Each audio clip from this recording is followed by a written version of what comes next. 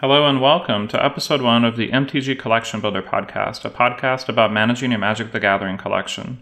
I'm Brian, the lead and currently only developer of MTGCollectionBuilder.com, and in this podcast we're going to cover lots of topics including Magic news relevant to collectors, interesting pieces of lore and history about Magic cards and their collection, and advice on how to manage and grow your own collection. If you haven't heard of MTGCollectionBuilder.com, it's a website where you can track your Magic the Gathering collection and how much it's worth. I originally built the website when I was coming out of college with my computer science degree because I was looking for a tool to tell me how much my collection was worth and specifically to show progress bars for each set so I would know how close I were to completing it and how much money it would cost me to complete a particular set. Well, I built the site mostly for myself at first. Next thing I know, looking at it today, I'm about to hit 30,000 users, which is super awesome and super humbling. I just wanted to thank you guys for all of the advice you've given me over the years and all of the awesome feedback.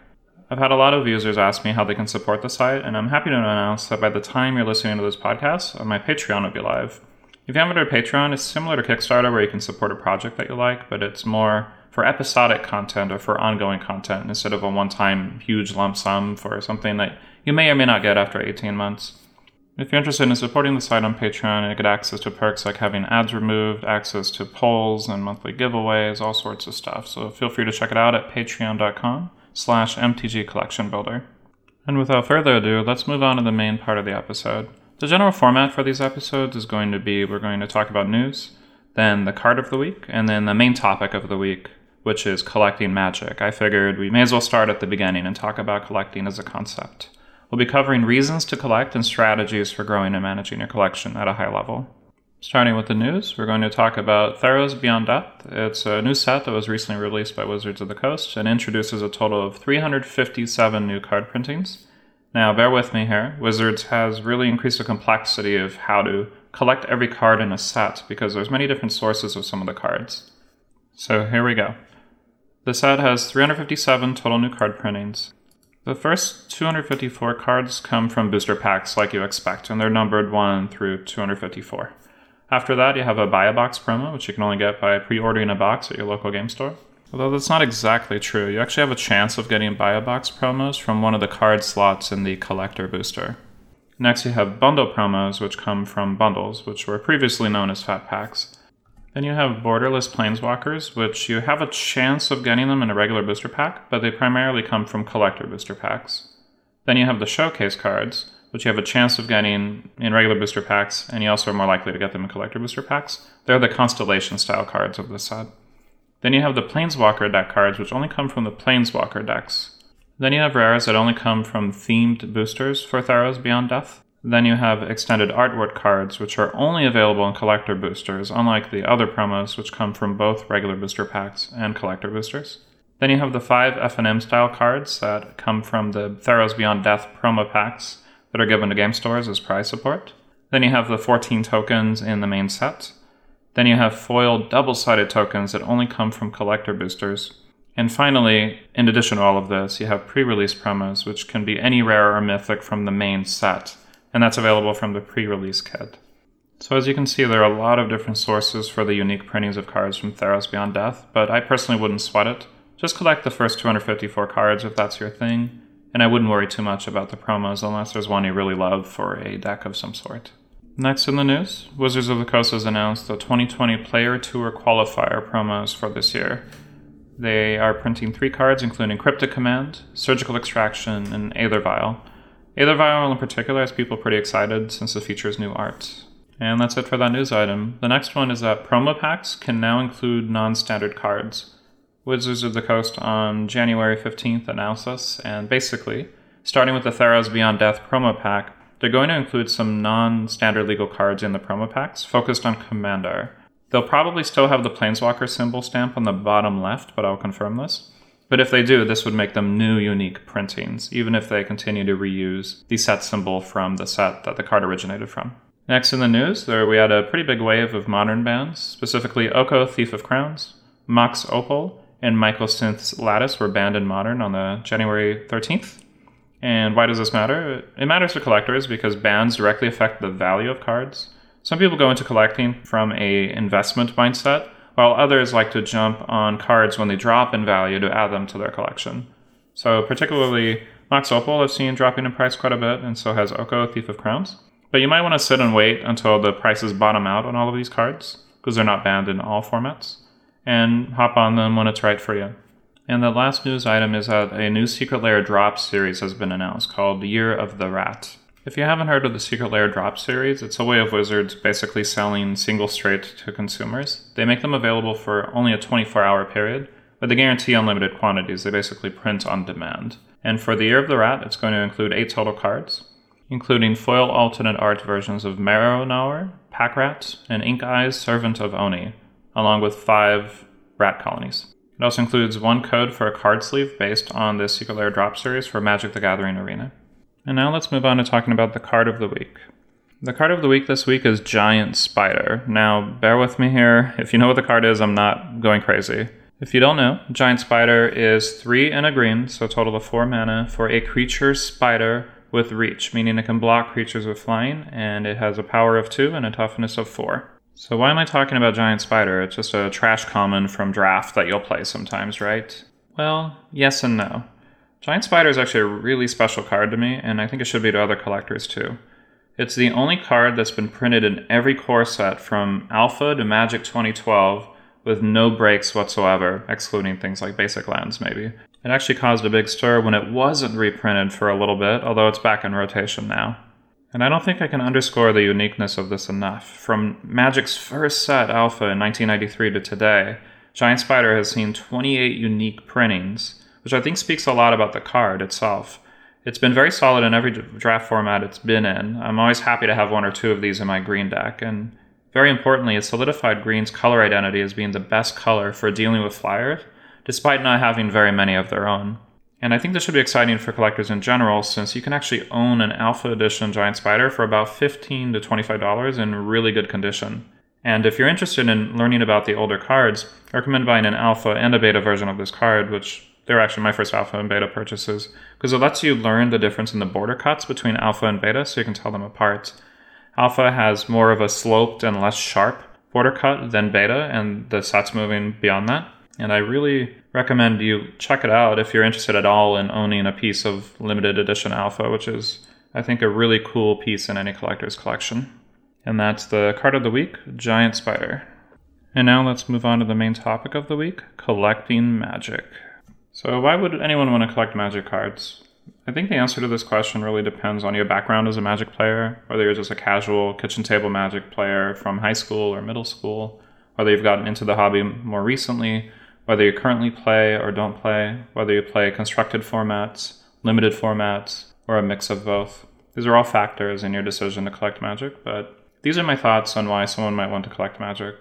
One of the first reasons to collect Magic, and my personal favorite, is to actually play the game. I know it's obvious, but still.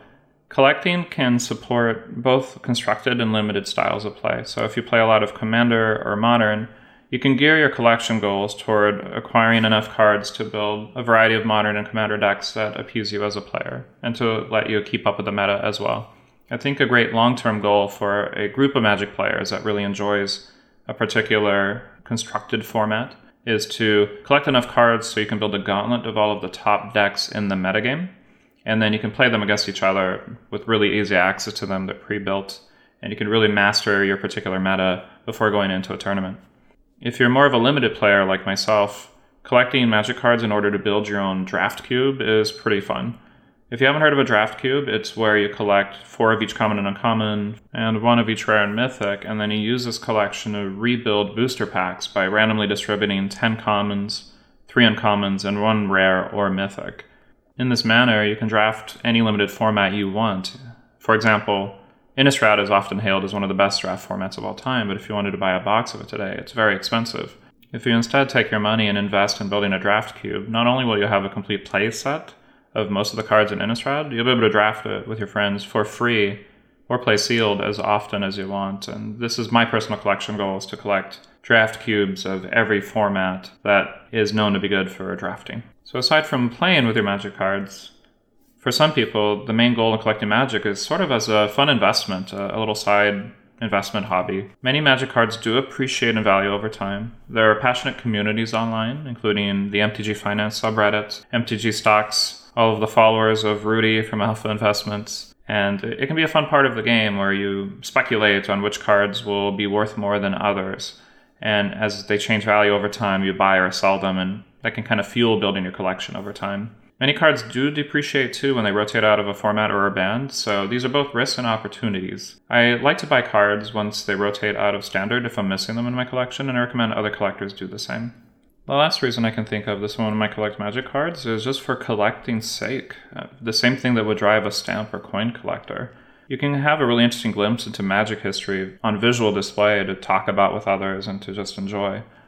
Everyone has different collection goals. Some collect a particular niche, like collecting every blue dragon or every printing of Lightning Bolt. I've seen some really cool collection goals on Reddit, and those are totally awesome. Some collecting goals may be broader too, like collecting one of every regular non-promo printing of a card, which can get pretty expensive once you get down to alpha, but it can be a fun thing to strive for as well.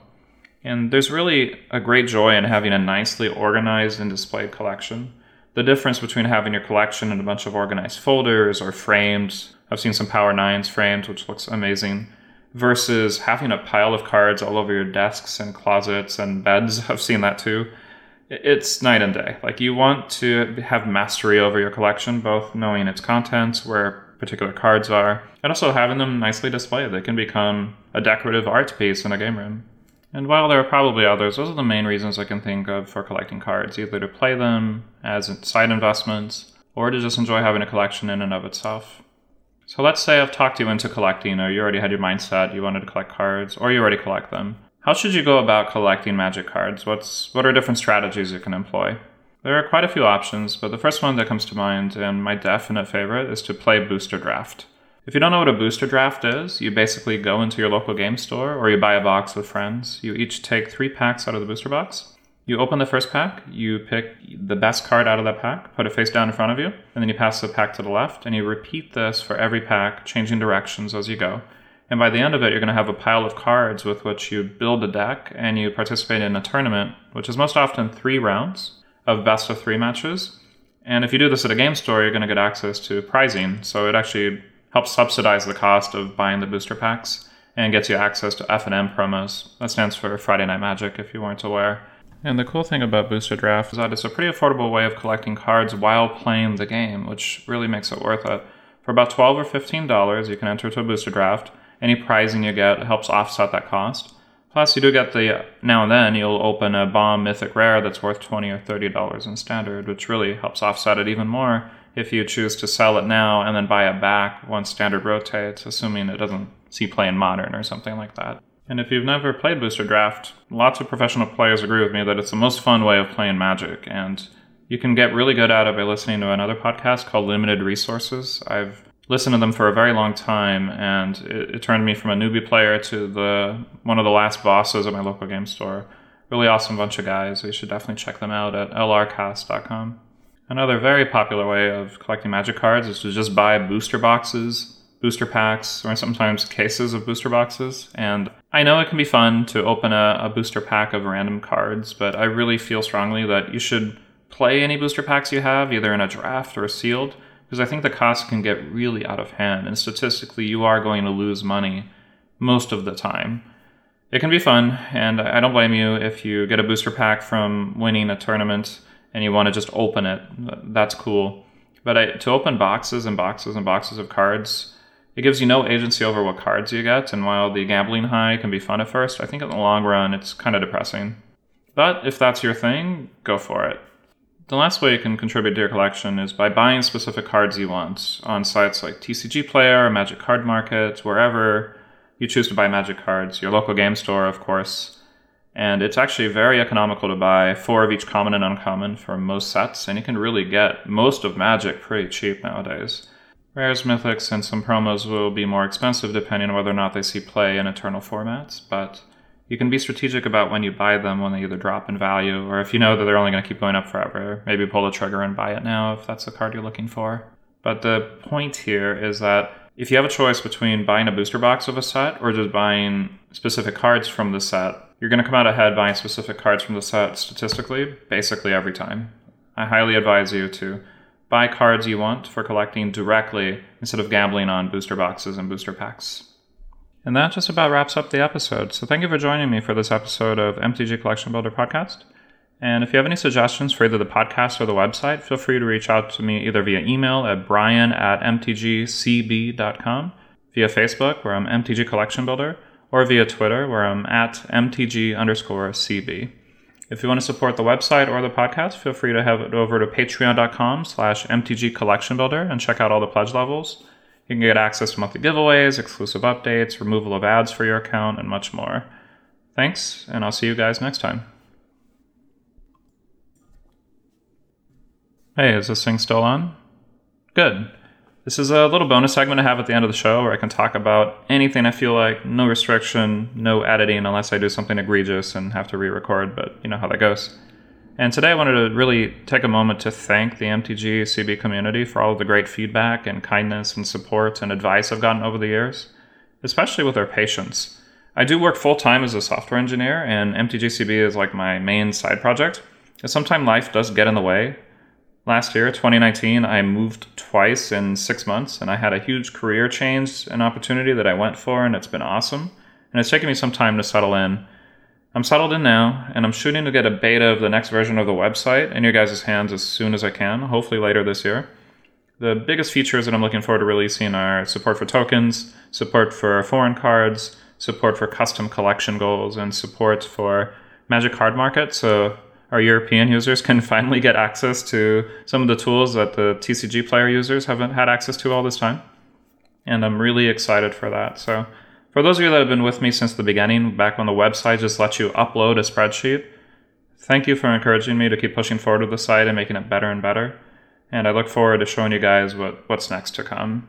Thank you. Also, totally unrelated to the website, but if you haven't checked out the game Slay the Spire yet on Steam, or Switch now, it's really awesome. It's a deck building game, and I think a lot of Magic players would enjoy it. Defect for life.